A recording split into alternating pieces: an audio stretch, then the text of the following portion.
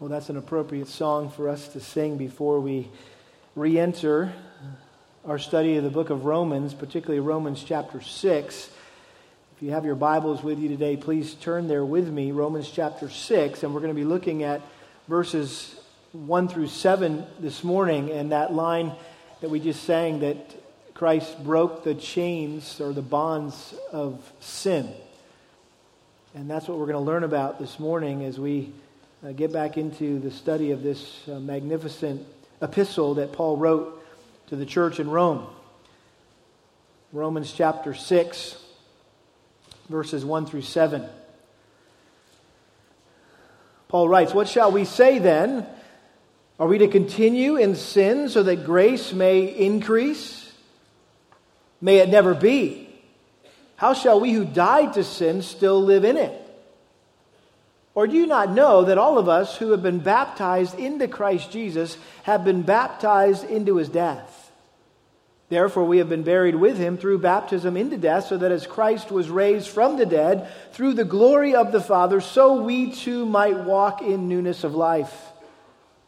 For if we have become united with him in the likeness of his death, certainly we shall also be in the likeness of his resurrection, knowing this, that our old self was crucified with him, in order that our body of sin might be done away with, so that we would no longer be slaves to sin.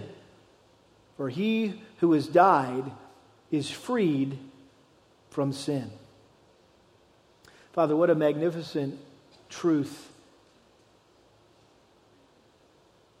Paul explained in this passage. And how appropriate that we would come to this passage in your sweet providence on the day that we have our baptism service. I can't think of a more appropriate text to talk about in preparation for what we're about to witness together. And so I pray, Father, as there's a lot of deep theology in these verses, that your Spirit would grant us understanding, that we would be able to see what Paul meant by what he said here, and that you would also help us to see how it applies to our lives today. And so we ask for your help now. In the name of Jesus, we pray. Amen. Well, before the television was invented, one of the most popular forms of entertainment was radio drama. Some of you that are older in our midst, I'm not including myself, although I'm getting up there, will remember this when families would gather around the radio in their kitchens or in the living room and listen to stories dramatized through dialogue and music and sound effects in order to help the listener imagine the characters and the events in the story. Well, today there are very few radio dramas being produced, and in America, most old-time radio is restricted to rebroadcast or podcast of programs from previous decades. But there is one award-winning show still being made, which is the longest-running radio drama in history. I'm curious if anyone might know what I'm talking about. It's called Unshackled. And I'm sure some of you have heard these 30-minute episodes by Pacific Garden Mission in Chicago, which always begin with a brief summary of someone's testimony and climaxes with the same classic line, "When their heart and mind and life were unshackled." And it has the dramatic organ music. Dun, dun, dun. Well, as a kid, I remember being mesmerized by these gripping real-life accounts of how God radically saved and transformed people who were hopelessly trapped in some type of sin or sinful lifestyle. And the Bible says that every one of us is a slave to sin. We are all shackled by our sinful thoughts and sinful desires and sinful choices and sinful motives. But there is someone who can set us free from sin. That someone is, of course, God's Son, Jesus Christ. In fact, Jesus said himself in John 8, verse 34, truly, truly, I say to you, everyone who practices sin is the slave of sin. If the Son sets you free, you will be free indeed. How did the Son set us free? Well, the writer of Hebrews tells us, he says, since the children share in flesh and blood, he himself, Christ, likewise also partook of the same. In other words, he became a man like us, that through death he might render powerless him who had the power of death, that is the devil, and might free those who through fear of death were subject to slavery all of their lives. And so we know that the Bible says that Jesus came down from heaven to live and die and rise again in our place so that we could be delivered from bondage to sin. And if we willingly admit that we're slaves to sin, who deserve to die and go to hell, but at the same time we wholeheartedly believe that Jesus died in our place to pay the punishment for our sin, we can be both forgiven for our sin but also freed from our sin. And this is the glorious truth of the gospel that Paul explained in his letter to the Christians in Rome. For those of you that are visiting with us this morning or maybe newer to our church, you need to understand that Romans is Paul's magnum opus, his greatest work under the inspiration of the Holy Spirit. It is the clearest, fullest, most systematic presentation of the gospel in all of Scripture. And it really serves as the doctrinal foundation for the entire Bible. No other portion of God's Word is more important for us as Christians to understand and apply than the book of Romans. Now, I realize that it's been almost 6 months since we left off in our study of Romans at the end of chapter 5. It was back at the end of May of this year. And it's also been over a year since we began our study, which was back in October of 2000. What year are we in? I guess it was 2017. We're in 18 now, right? It was 2017, October. And that's when we began our study. So obviously, some kind of review would be appropriate at this point. In fact, someone mentioned to me last week that I better get back to preaching through Romans because they're already starting to forget everything I already taught so far. Well, as I was thinking through how to best review all that we have learned together over the months in chapters 1 through 5, I thought rather than have you listen to me just regurgitate what I already said about who wrote Romans and who it was written to and why it was written, I thought it would be much more enjoyable and engaging for you to watch a creative overview of the book of Romans developed by a ministry called the Bible Project. I'm not sure how many of you are familiar with the Bible Project, but it's a ministry that has produced animated summaries of every book of the New Testament and almost every book of the Old Testament.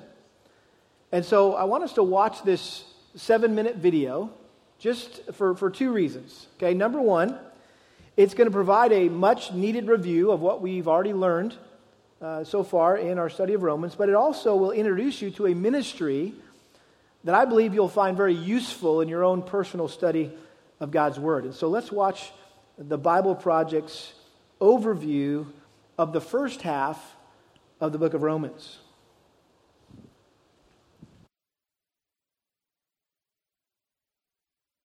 Paul's letter to the Romans. It's one of the longest and most significant things ever written by the man who was formerly known as Saul of Tarsus.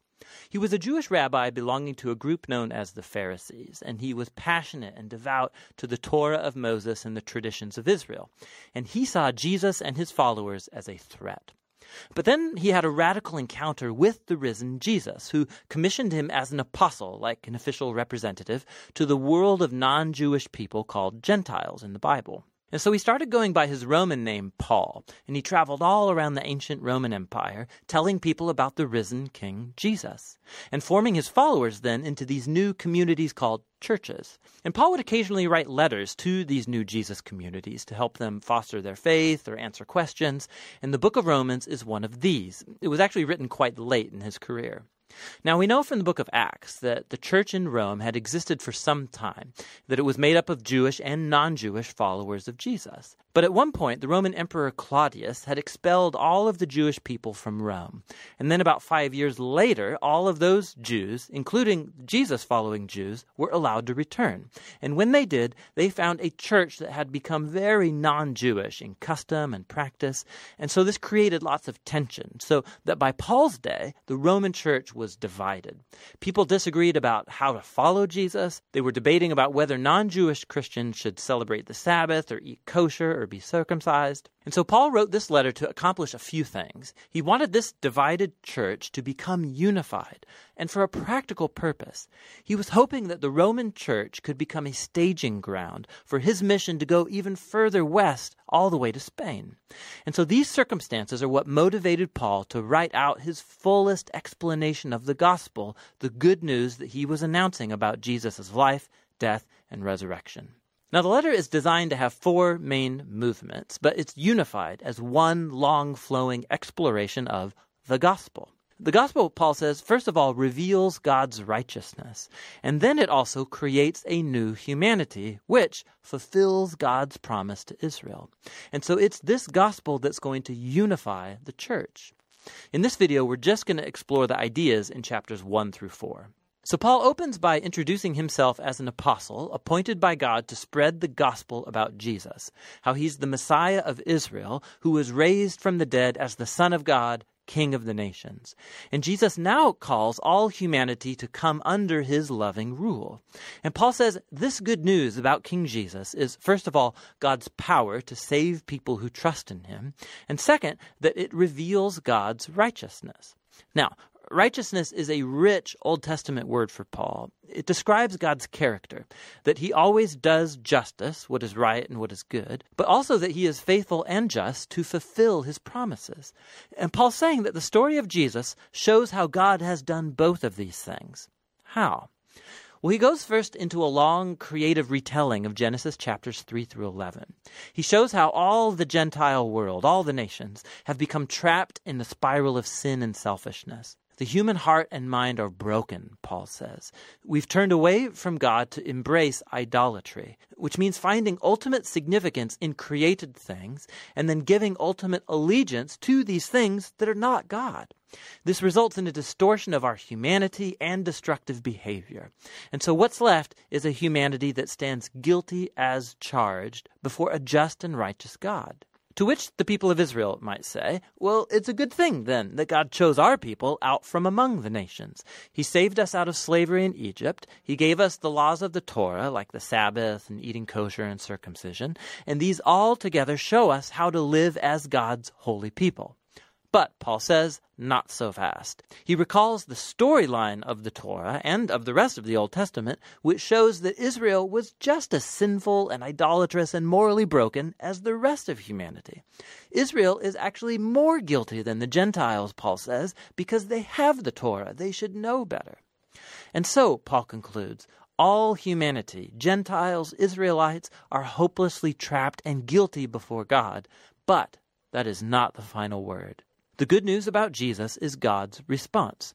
Instead of holding humanity guilty, Jesus came as Israel's Messiah to die on behalf of all people as a sacrifice for sins. As our representative, Jesus took into himself all of the just consequences of the pain, the sin, and the death that we have caused in the world. And he overcame it all by his resurrection from the dead.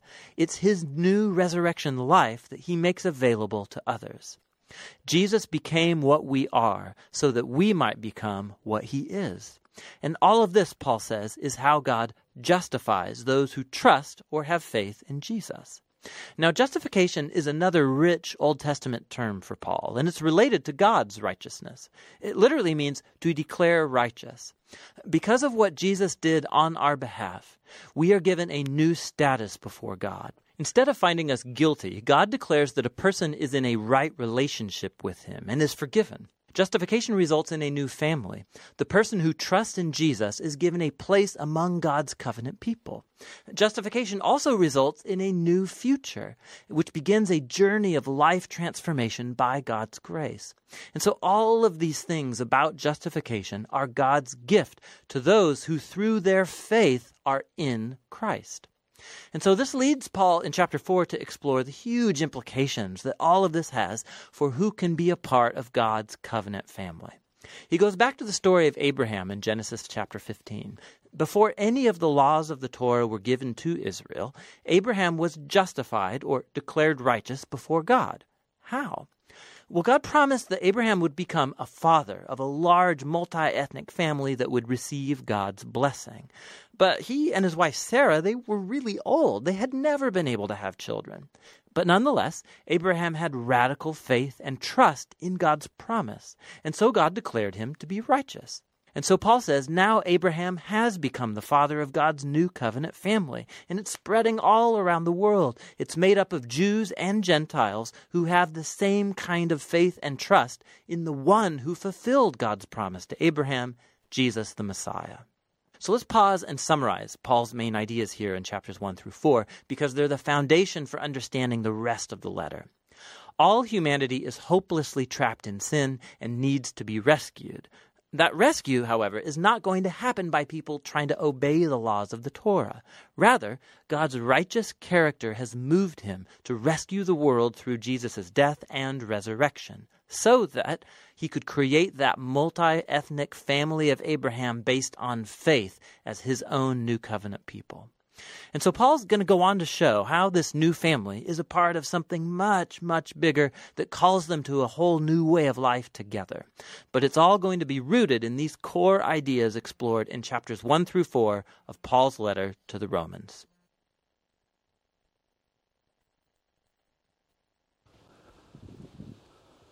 How many of you, is that the first time you've seen anything from the Bible Project? Pretty cool, huh? And they have their own website. You can also view any of these on YouTube. But again, if you're ever interested in studying a book of the Bible and you want to kind of get a good, quick overview of what that book's all about, I would encourage you to go on the Bible Project and check out what they have to say. Well, the main point of Romans is summarized in chapter 3. And I want to reread this portion because, again, I want us to remember that this is the heart and the soul of this letter. Romans chapter 3, verses 21 through 26. Here we have Paul's clear explanation of justification by faith alone.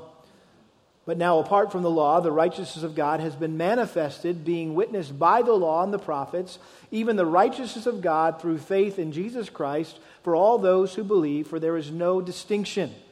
For all have sinned and fall short of the glory of God, being justified as a gift by His grace through the redemption which is in Christ Jesus, whom God displayed publicly as a propitiation in His blood through faith. This was to demonstrate His righteousness, because in the forbearance of God He passed over the sins previously committed, for the demonstration, I say, of His righteousness at the present time, so that He would be just and the justifier of the one who has faith in Jesus. Now, the subtitle I chose for our series is based on this passage. How a gracious God makes guilty sinners right with Him through faith in Jesus. So you see that up there. The main title, The Glorious Gospel, is based on a verse in another one of Paul's letters. It's 1 Timothy chapter 1, verse 11, where Paul said, according to the glorious gospel of the blessed God with which I have been entrusted. The English Standard Version says this, in accordance with the gospel of the glory of the blessed God with which I have been entrusted. The point being this, that ultimately the gospel is all about the glory of God. In other words, God's plan of salvation puts all of His attributes on glorious display so that He receives praise and honor for His wisdom, His wrath, His justice, His love, His grace, His power, His goodness, His faithfulness, but particularly His righteousness. God's righteousness is the one attribute of God that Paul chose to highlight above all the rest of his attributes in his letter to the Romans. And how I said it earlier was this, that Romans is all about how everyone is a sinner who has fallen short of God's standard of righteousness and deserves God's wrath, but God, in His grace and mercy, gives His righteousness to everyone who forsakes trying to get right with Him by their own good works and instead trusts in the work that He has done for them through the life and death of His Son Jesus for their salvation, by which He declares them righteous and ultimately results in them living a righteous life befitting one who has been freely and mercifully rescued from sin, death, and hell. Now that was a long statement, but it really is fleshed out in our little outline, and I put one of those in your bulletin. Hopefully you grabbed that and are looking at that just to kind of bring you up to speed. But this is how I chose to outline the book of Romans. It basically breaks down into two sections. We see the gospel explained in chapters 1 through 11, and we see the gospel applied in verses 12 through 16. And so we're in the doctrinal section, and we will be all the way up until chapter 11, and then we'll be in the practical section in chapters 12 through 16. Notice the emphasis in the main points on righteousness, that chapters 1 through 3, verse 20, are about the lack of righteousness, and that's why we're condemned by God and deserve to die and go to hell.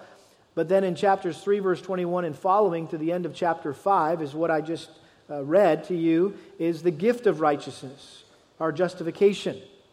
And now we transition from condemnation to justification and now to sanctification, which is the result of righteousness in chapter 6, 7, and 8. Now, in the first 5 chapters, Paul explained and illustrated how salvation is by grace alone, through faith alone, in Christ alone.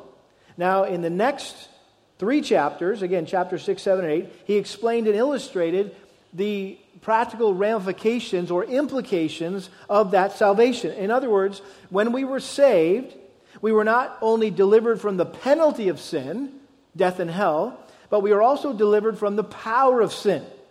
And that's very practical for us as we live our Christian lives on a daily basis.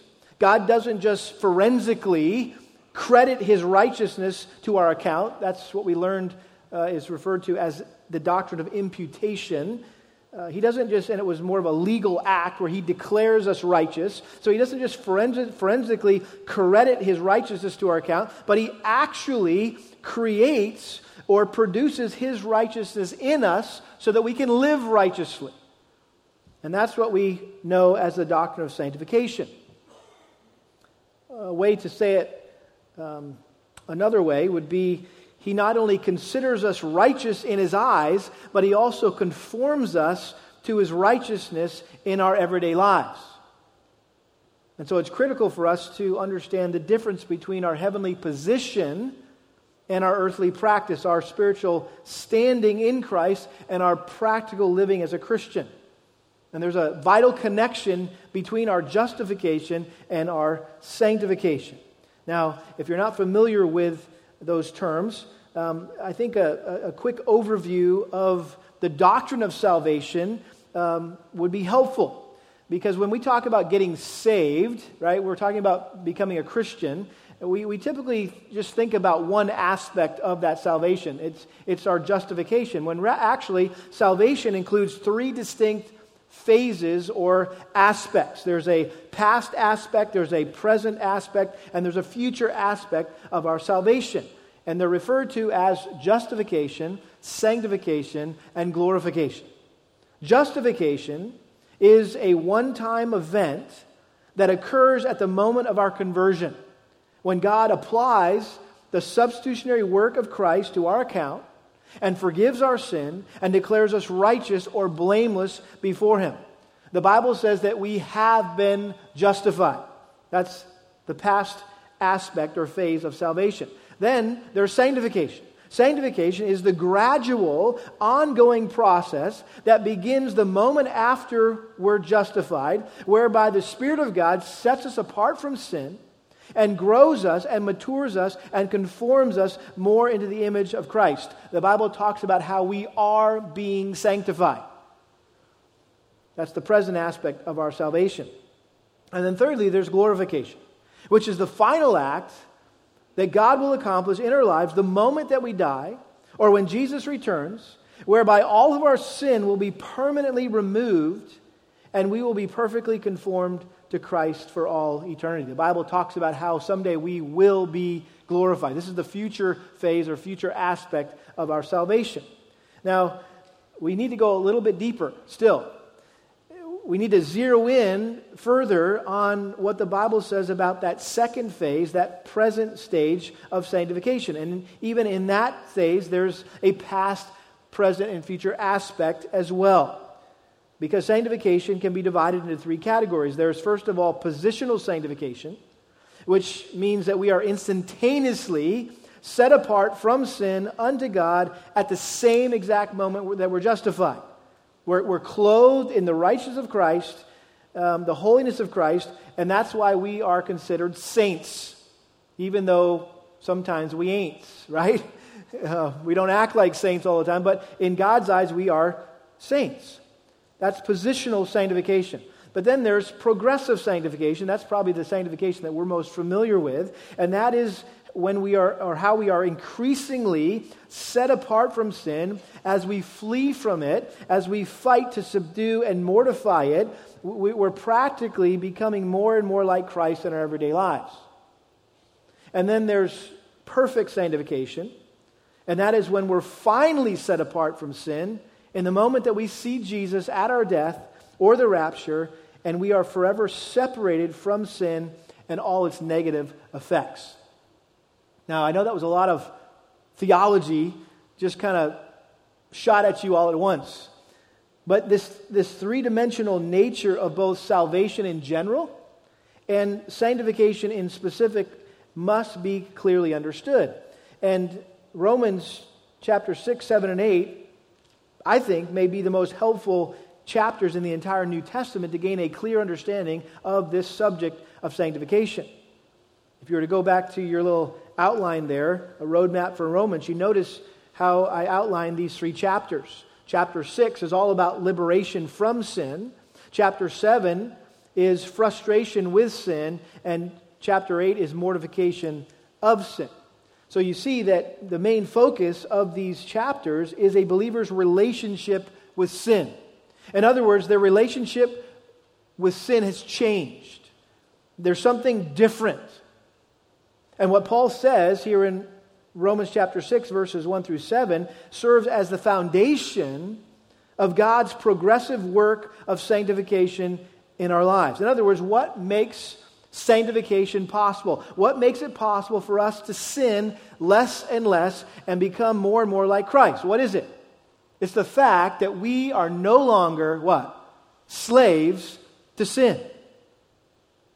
Our liberation from sin is the direct result of our identification with Christ in His death, burial, and resurrection, which occurs when we get saved and is best illustrated when we get baptized. Now, time out. Baptism does not save us. It merely symbolizes what happened to us when we got saved. And since today we will be observing the ordinance of baptism together, I thought it would be appropriate for us to focus in on, particularly verses 3 and 4, to see how baptism by immersion beautifully and powerfully illustrates the spiritual realities that a person experiences the moment they become a Christian. Well, before we look at those verses, we need to look at the verses that come right before it so that we can understand why Paul said what he said. And so look at verses 1 and 2. Paul asks a rhetorical question. What shall we say then? Are we to continue in sin so that grace may increase? May it never be. How shall we who died to sin still live in it? Now you may remember that Paul wrote this letter like he was having an imaginary debate with an invisible opponent. And so he would, from time to time, ask and answer questions or objections that he knew that his words would raise in his readers' minds. And so every so often he impersonates a heckler in the crowd. Somebody that's like, hey, wait a minute, Paul, if that's true, then what about this? And at this point, Paul anticipated what he had just written about God's superabounding grace in the previous chapter would raise a very critical question in the minds of particularly the Jewish audience that he was writing to. Notice what he said in chapter 5, verse 20. He said, the law came in so that the transgression would increase, but where sin increased, grace abounded all the more. So that as sin reigned in death, even so grace would reign through righteousness to eternal life through Jesus Christ our Lord. So Paul knew that if his readers really grasped what he was saying, when he made that statement, that where sin increased, grace abounded all the more, they would naturally wonder what would keep a person from going hog wild into sin so that they could experience even more of God's grace. And so he asks the question, are we to continue in sin so that grace may increase? In other words, if the grace of God is at its best when sin is at its worst, then why wouldn't I just go on sinning? Since the more I sin, the more grace God shows me, and the more grace God shows me, the more glory He gets for being such a gracious God. And so, in fact, the more I sin, the more glory God gets.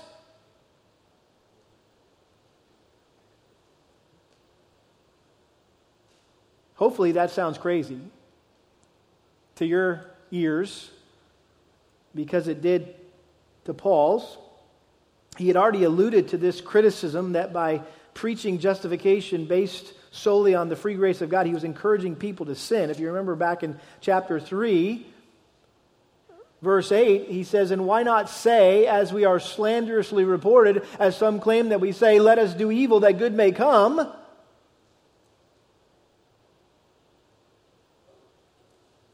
In other words, if I'm not saved by living a righteous life, then why should I bother living a righteous life now? It can't make me any more saved than I already am. Besides, I've got a place already locked up in heaven so I can live any way I want. I can't lose my salvation. Sounds more like the false teachers in Jude 4, where Jude says, ungodly persons who turn the grace of their God into licentiousness. In other words, they turn the grace of God into a license to sin. Well, how does Paul react? Notice in verse 2, he says, may it never be. In the Greek, me genoita. This is the strongest possible way in the Greek language to refute a statement. And it contains a sense of outrage that anyone could ever think this is true. I mean, this phrase, may it never be, can be translated in a number of ways. Absolutely not. Perish the blasphemous thought. God forbid. Not on your life. Not in a million years. That's totally ridiculous. Are you insane? That's essentially what he was saying. And Paul used this negative exclamation 10 times in this letter. We already saw it 3 times in chapter 3, and we're going to see it 6 more times here, even in this chapter and all the way through chapter 11. What was Paul's point here in asking or posing this question? He wanted his readers to know that God's grace not only justifies us, but it also, what? Sanctifies us. God didn't save us just to keep us out of hell, but to make us holy and conform us to the image of His Son. He's going to say that very specifically in chapter 8, verse 29. For those whom He foreknew, He also predestined to become conformed to the image of His Son. So salvation is way more than just a get out of hell free card. It's about becoming like Jesus. And so God pours out His grace upon us to deliver us from sin, not so we can continue to live in sin or even to go deeper into sin. That'd be crazy. See, His grace provides us freedom from sin, not freedom to sin. And so He answers the critic's question, or supposed critic's question, with a question. Kind of like Jesus, right? Answer a question with a question. Notice He says in verse 2, how shall we who died to sin still live in it? By the way, the tense that this is stated in the Greek signifies a one-time event that was completed in the past. In other words, we have died to sin. It's already happened. And that happened when we became a Christian. When we became a Christian, we died to sin. We were set free from the penalty of sin and the power of sin. And one day, we will even be set free from the presence of sin. And that's in heaven. And so no longer does sin have dominion over us. Sin no longer controls us, is his point. And so this fundamental premise that Paul established here is not that a Christian should not keep sinning, but that a Christian cannot keep sinning or living under sin's dominion or control. That's a very important concept, and I want to say that again. What Paul is saying here is not that a Christian should not keep sinning. You guys got to quit it. Stop it. No, he's saying you cannot keep sinning or living under sin's dominion or control. Let me explain what he meant by that. How shall we who died to sin still live in it? What does it mean to live in sin? I think it simply means that your life is characterized by sin. You have sinful habits. You're like, oh shoot, I've got sinful habits. Maybe I'm not saved. No, listen to the definition here of what it means to live in sin. You have sinful habits that you are unwilling or unable to break.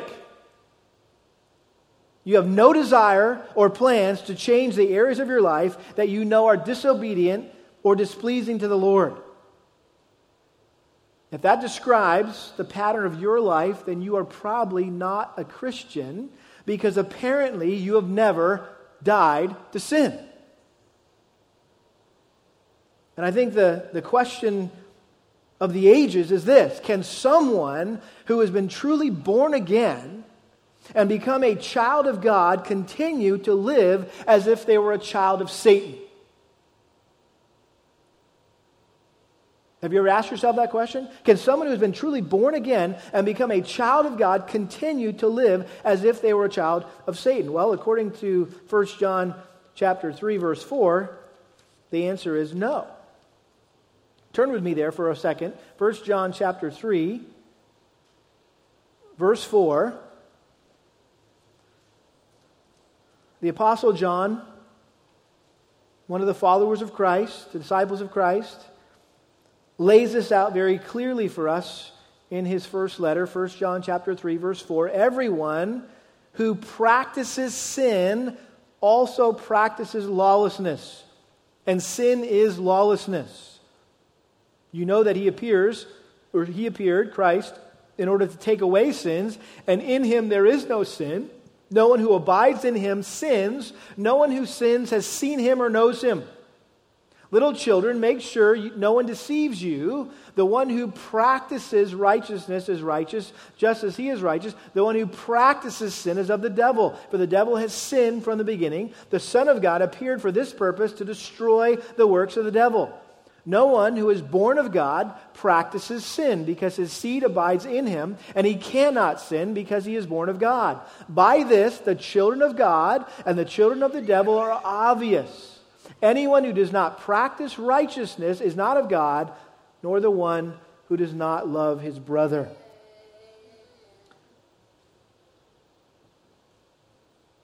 I think the key word in this passage is the word that was repeated more than any other word, and it's the word, what? Practice. What does it mean to practice something? If you're an athlete and you go to practice, what does that mean? What are you doing at practice? You're doing stuff over and over and over again. You're doing your layup drills. You're doing your free throw shots. You're doing whatever, your corner kicks, right? You're doing something over and over and over again. It's talking about a habitual pattern of life.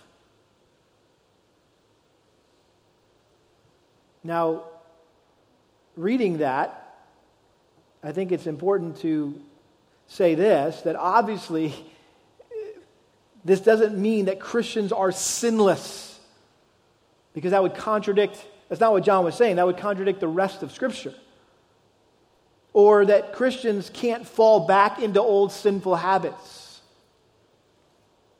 Again, that would contradict all that the Bible says about avoiding or resisting or fighting against sin and temptation. Apparently, there's still the draw to sin and the potential to sin. But I think the point of this passage in 1 John is that the mark of a genuine Christian is not that they never sin, but they see a decreasing frequency of sin in their life. In other words, they can honestly say that they're sinning less than they used to before they were saved. Now, the paradox of that, at least this is what I've experienced in my life, the closer you get to the Lord, the more sinful it seems that you are. And so you think, man, I am such a sinner. In fact, you recognize so much more. You're far more sensitive to your sin now as you get closer and closer to Christ. And as that spotlight of His holiness, you get closer and closer to it, you can see a lot more of your imperfections. When you were far away from the Lord as a baby Christian, you maybe didn't see all these things in your life. So there's a paradox there. So be careful. Don't think, well, I feel like a greater sinner today than I was before. That's a good thing. If it's an evidence that you're being more sensitive to your sin and you're taking your sin more seriously. I think the point that John was making, the point that Paul was making back in Romans, is anyone who claims to be a Christian but continues to live in an unrepentant, habitual pattern of sin is a contradiction. S. Lewis Johnson, who formerly taught at the Dallas Seminary, pastored the Believers Chapel, a great church up in the Dallas area for years, a tremendous Bible teacher, one of the most faithful expositors of Scripture who's ever lived in our modern time. This is what he said, quote, "If a man lives in sin, he is not a believer." Pretty blunt, right? If a man lives in sin, he is not a believer. He said the entire chapter, talking about Romans chapter 6, argues for the doctrine that a believer cannot persist in sin as the bent of his life. Justification is incompatible with non-sanctification. You say, what does that mean? Well, he was simply saying you cannot be saved and not be sanctified. In other words, if you are saved, you will be sanctified. It's a package deal. Remember what we said? Salvation, break it down into three categories: justification, sanctification. Well, it's a package deal. You can't have one without the other. And so with that as our background, let's look at verses 3 and 4. He says, "Or do you not know that all of us who have been baptized into Christ Jesus have been baptized into His death?" So Paul went on to explain that we died to sin at the moment we were baptized into Christ. You say, well, when did I die? It says I died. If I did, when did that happen? Well, it says when we were baptized into Christ's death. Now, some commentators say that Paul was referring here in verses 3 and 4 to water baptism. I appreciated one commentator who said, famously said, I hope we can make it through Romans chapter 6 without getting wet. In other words, he didn't agree with that interpretation. Because if this was water baptism that Paul was referring to, then that would imply that a person is saved when they get baptized, which contradicts what Paul had already taught about salvation being by faith and not by works. And I think instead of seeing this as a literal reference to water baptism, I think it's better to interpret this as a metaphorical reference to Spirit baptism, which is symbolized by water baptism. And the reason why I say that is because I think in this context, Paul was clearly speaking figuratively or spiritually rather than literally. We were not literally crucified with Christ or literally buried with Christ or literally resurrected with Christ. Those are figurative thoughts. Those are spiritual realities. And so I think this is talking about Spirit baptism. Mark chapter 1, verse 8. John said, John the Baptist, I baptize you with water, but he, Christ, will baptize you with the Holy Spirit. 1 Corinthians 12:13, by one Spirit we are all baptized into one body. That's what we're talking about by Spirit baptism. That when a person is saved, they're instantly baptized by the Holy Spirit, which means they're placed or immersed into Christ and His body. They're incorporated into Christ. They're identified with Christ. And Paul used the same concept to talk about how the people of Israel were identified or united with their leader Moses. In 1 Corinthians 10:2, he said, all were baptized into Moses in the cloud and the sea. This was all the Israelites as they were coming out of Egypt, and Moses was their leader.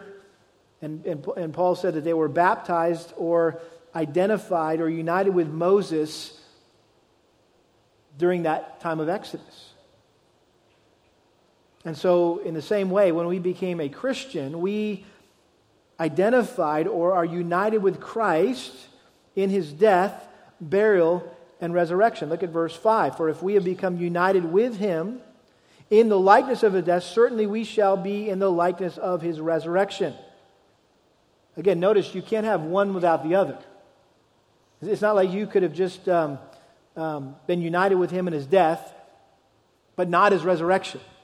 No, it's a package deal that you got to have both. They go together. They're like two sides of the same coin. I think Paul's point here is that Christ died not only as our substitute, but also as our representative. He died for us, but He also died, don't miss this, as us. And as we learned back in Romans chapter 5, I know that was a while ago, but Adam, when he sinned in the garden, sinned what? As us. And in the same way we sinned with Adam in the garden, we also died on the cross with Christ. We were buried in the tomb with Christ. We were raised from the dead with Christ. In other words, our spiritual union with Christ implies that we participated in all that He experienced in a spiritual sense. When He died, we died. When He was buried, we were buried. When He rose, we rose. And all these profound spiritual realities are wonderfully portrayed in water baptism, which is simply an illustration of the radical transformation that occurred when we got saved. And we're about to watch 5 people get baptized, and what's going to happen after they share their testimony is we're going to say, we now baptize you in the name of the Father, Son, and the Holy Spirit, and we're going to put them back into the water like this, right? Which is symbolic of the fact that they have, what? Died with Christ, and they go under the water, they've been buried with Christ, and then they come out of the water, what? To represent the resurrection, that they've been raised with Christ. And that's what Paul says in verse 5, therefore we have been buried with Him through baptism into death, so that as Christ was raised from the dead through the glory of the Father, so we too might walk in newness of life. God put on display all of His glorious attributes in raising Christ from the dead, particularly His strength and His power. Like it says in Ephesians chapter 1, verse 19, that He raised him from the dead by His power. But notice what he says, so we too might walk in what? Newness of life. Based on our union with Christ, we died to our former way of life.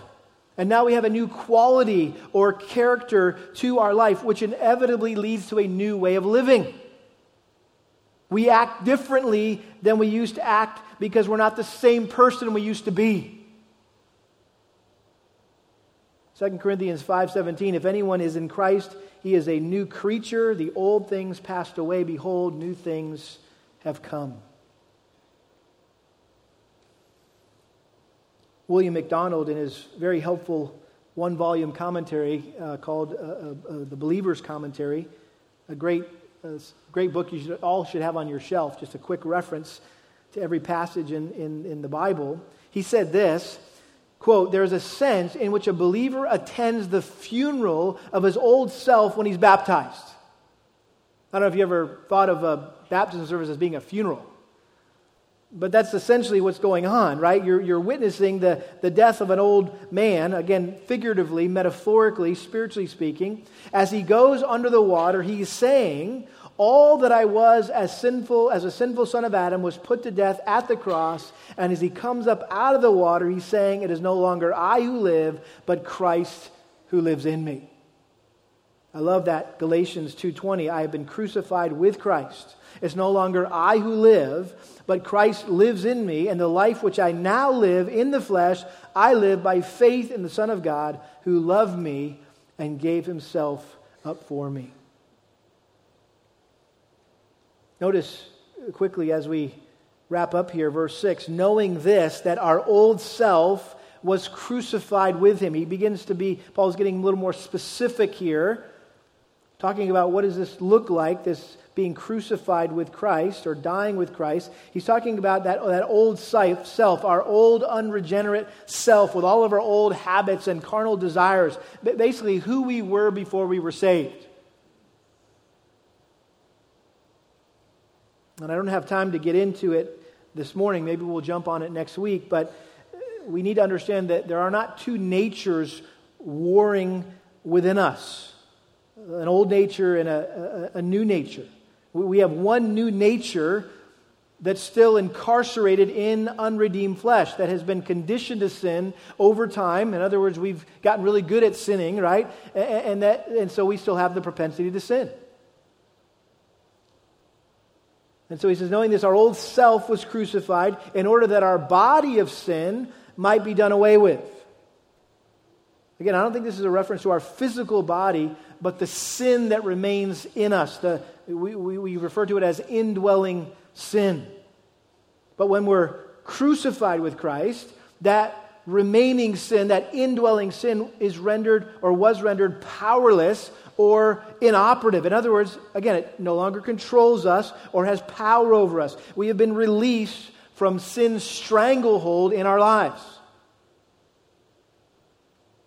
Notice how he concludes verse 6, so that we would no longer be slaves to sin. He mentions that same thing in verse 17, but thanks be to God that though you were slaves of sin, verse 20, for when you were slaves of sin, now he's saying, hey, you're no longer slaves to sin. We used to be under sin's power and control. We had to do what sin told us to do. We had no choice but to obey. Sin was our master.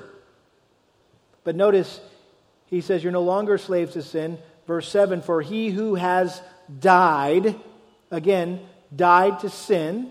He's going back to verse 2.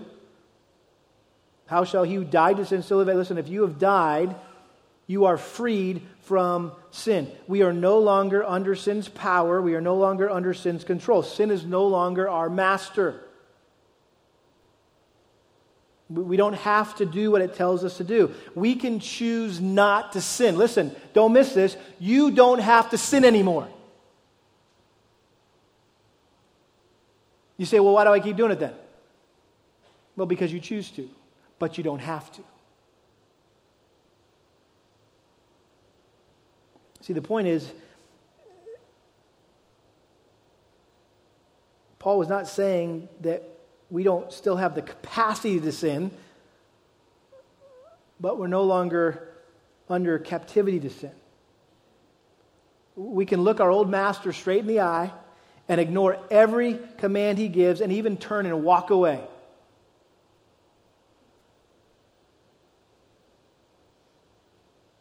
And again, the whole reason Christ died was to free us from both the penalty of sin and the power of sin.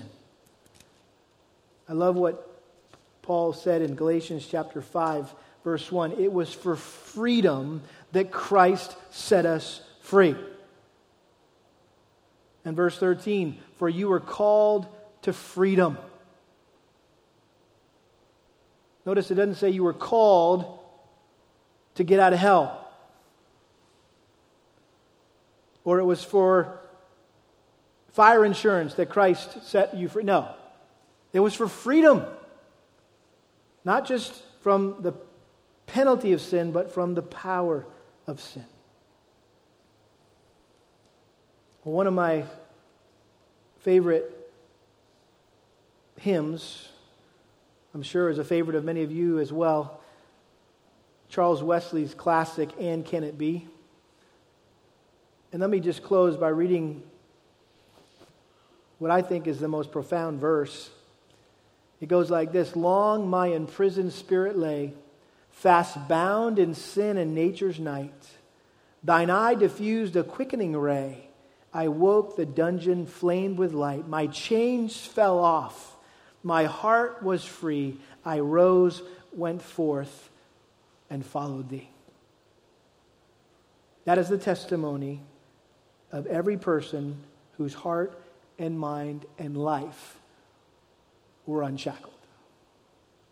Let's pray.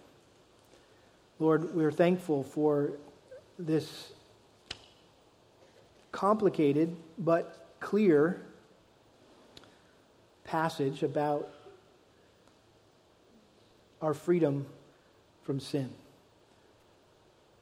What an amazing truth. Lord, I pray that you would help us to fully grasp the reality that we no longer have to sin. We don't have to sin anymore. What a glorious truth, because there was a time in our lives when we had no choice but to sin. And so would you grant us a desire